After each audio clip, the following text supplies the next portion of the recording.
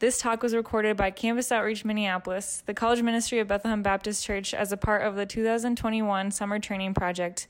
For more information on Summer Training Project or Campus Outreach Minneapolis, visit cominneapolis.org.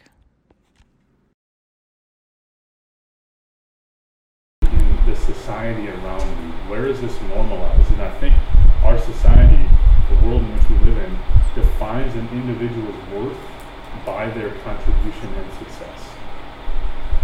And so if that's how these three enemies were at work within me this week, how do I, or how did I fight them? And again, some of these practices were helpful for me, and some of them might not be helpful for you.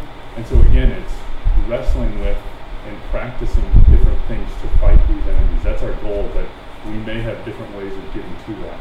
But for me personally, in preparing for this talk, I had to call to mind 2 Corinthians 5:17, right? Therefore, if anyone is in Christ, he is a new creation. The old has passed away, behold, the new has come. I had to fight the lie the devil was trying to get me to believe that my identity was rooted in my speaking abilities, and fight that with my identity is secure in Christ. I also had to confess to Ellie, so another practice, confession. I had to confess to Ellie a lot that I was struggling not to believe that my worth was in my talk. And so I needed to fight the flesh, producing in me a desire to be exalted in this talk. And then some lesser known practices that aren't talked about as much, but that Emma and I get excited about putting in front of you guys this summer to try to practice our rest and then silence and solitude. So I felt the need this past week to rest, both kind of for a day just to set aside me thinking about work and the talk, and then also periodically throughout the week just to offer my work to the Lord and say, my desire right now is to just be embedded in this talk, to forget about everything else. But I think in that I'm believing that my identity again is in this talk. And so I felt like the need to step away from it. And then also silence and solitude, just getting away and separating myself from the busyness and the hustle and bustle that we're feeling, just to reconnect with God and fight to believe again that he sees me as his son.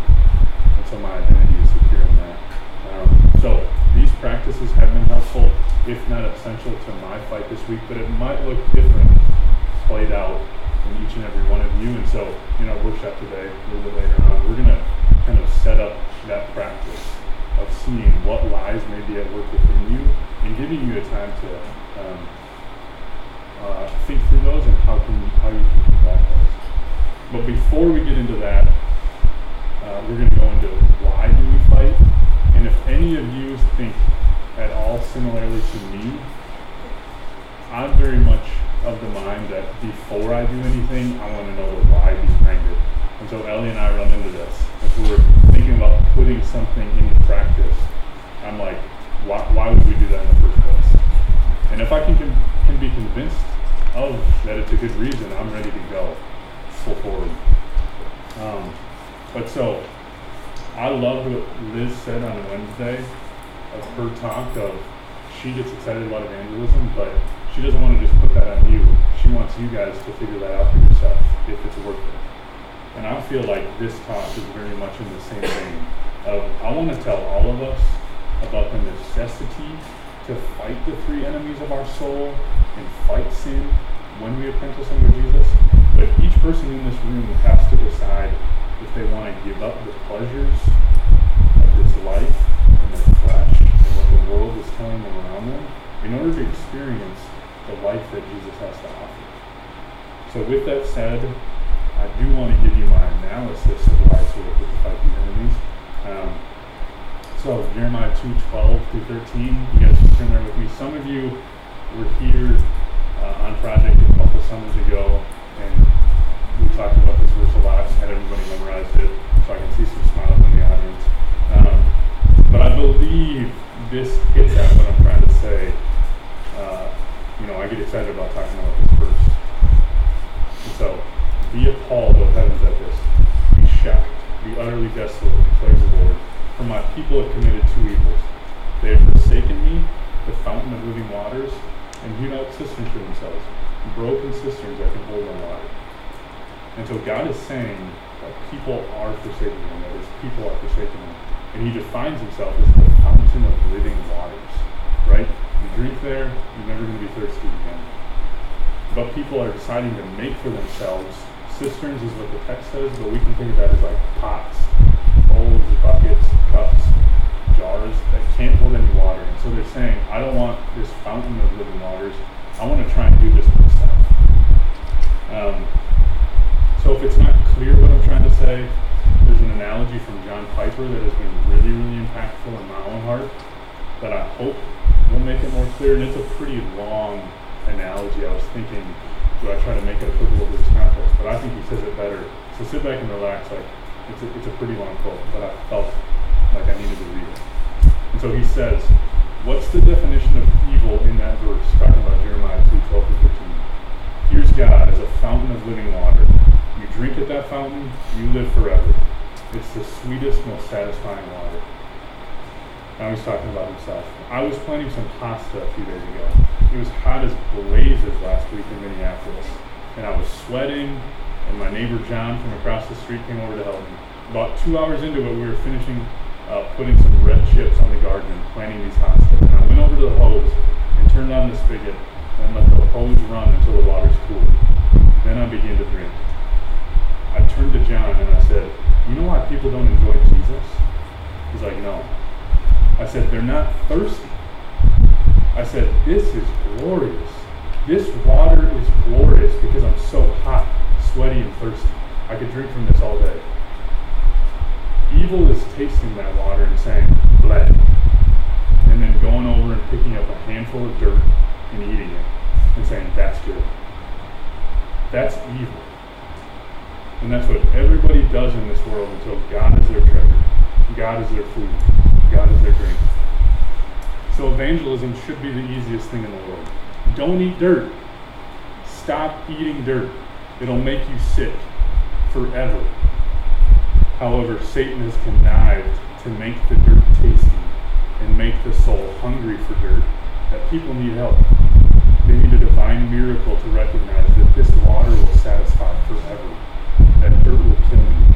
That's our job to help people recognize that. Evil is turning away from this infinitely satisfying God to things that can never satisfy and will kill you in the end. And so, in being apprentices of Jesus, I feel that we have the need to fight the enemies that attack our souls. And although the devil has worked to make sin and corruption around us really tasty, we have to follow in the way of our Master, Jesus, to find life. And so, in all of this, it doesn't make sense to fight off the world, the flesh, and the devil if we aren't truly seeing Christ as the greatest treasure in our lives, as gain. When we see Christ as our treasure, as our living water, then it makes sense that anything lesser than him is dirt. It seems foolish to try and be fulfilled in it. And so, Emma and I's hope and prayer for this personal worship training is that continuing to learn about the spiritual practices like prayer, the Bible, fasting, rest, we're going to get into those throughout the rest of the summer, would be seen as a way to fight against our enemies so that we can gain more of Christ. So we're going to transition into our workshop, but would you pray with me just going into that?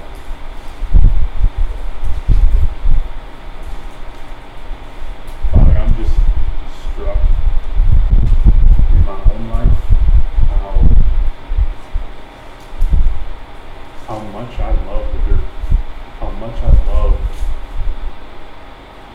giving into everything that the world has to offer and letting that be my top priority in life. And so I pray in this room, would you give us the grace to be able to see you as you call yourself, the fountain of living waters. Would we see Jesus as the way to life? And would we count everything else as loss that everywhere around us is trying to offer us? Would we count that as loss and say to the world that doesn't make sense, tasted of this water, and I don't want anything else. Would that be our heartbeat as we go forward and learn about spiritual practices that can help us see more of Jesus? Would that be our heartbeat to taste more and more and more of that water? I pray. So, do we need a break, or do we want to just go right in? Right in. So our workshop, Emma and I were kind of thinking a lot about what we wanted to go through today for our workshop. And we felt if we're talking about this, and I'm talking about the need for this, we felt it only right that we would have you guys have the opportunity to practice this. So we want you guys to work through what lies you maybe believe in. But for this to make sense and maybe to set the stage a little bit, I had a story from a guy in Ellie and I's small group. His brother this last winter became really sick. And so he went into the hospital to get diagnosed, and the diagnosis was COVID. So he went home, but continued to get more and more sick, to the point where they were texting in our small group chat and just saying, like, we're actually fearful for his life. So they ended up going back to the hospital, and in checking him out again, they discovered that it was actually pneumonia and not COVID. So this whole time he'd been treating it like it was COVID, but it was actually something that was just going to continue to get much worse. Miraculously, once they were able to re-diagnose him, he made a full recovery. I mean, praise the Lord for that. But I say that story not to just put us into a depressing light, but I believe that in order for us to fight the enemies of our soul, we have to be aware of their attacks in our life. I don't want us to go forward throughout all these spiritual practices talks and just almost use them as a band-aid for what may actually be going on in their lives and not actually get to the root of the problem. So, and then I really want to put these spiritual practices in front of you as you attempt, as we practice apprenticing under Jesus. But we want to be able to distinguish the attacks so that these aren't just band-aids over what's actually going on. And so, like I said, we want to give you guys a chance to practice this on your own. And so again, John Mark Homer's summary statement, like I talked about in my talk, that I think has been helpful for me: deceptive ideas of the devil that play to disordered desires of flesh that are normalized in a sinful society. And so these are the questions that I was going through in my talk and thinking about this past week, thinking about what's actually going on in my heart. And we add here at the end, so we're going to give you guys about 5 minutes to break up on your own and think through these questions. But we don't want you to just sit there. We want you to fight to see a promise or truth from the Bible. So it could be a verse, it could just be a theme that can help you bring you back to Christ. So that in that fight against the enemies, you can see more of Christ. And so just some examples from your own life to process through. Mine was, going through my talk and seeing that. But it could be a hard interaction at work. It could be comparison that you're feeling on a project. I know this feels probably like a breeding ground for comparison. It could be just complaining or grumbling, or it could be things like lust or anger that you're feeling rising up in you. And so we just want to give you a chance to think through these questions, circle back around to what promise or truth you believe. Mine was 2 Corinthians 5:17. That can help you see more of Christ in that. And so we're going to give you 5 minutes to think through this on your own. And then after that's up, I can transition us, and then we're just going to have 10 minutes for you guys to talk about this in your room. So, go ahead.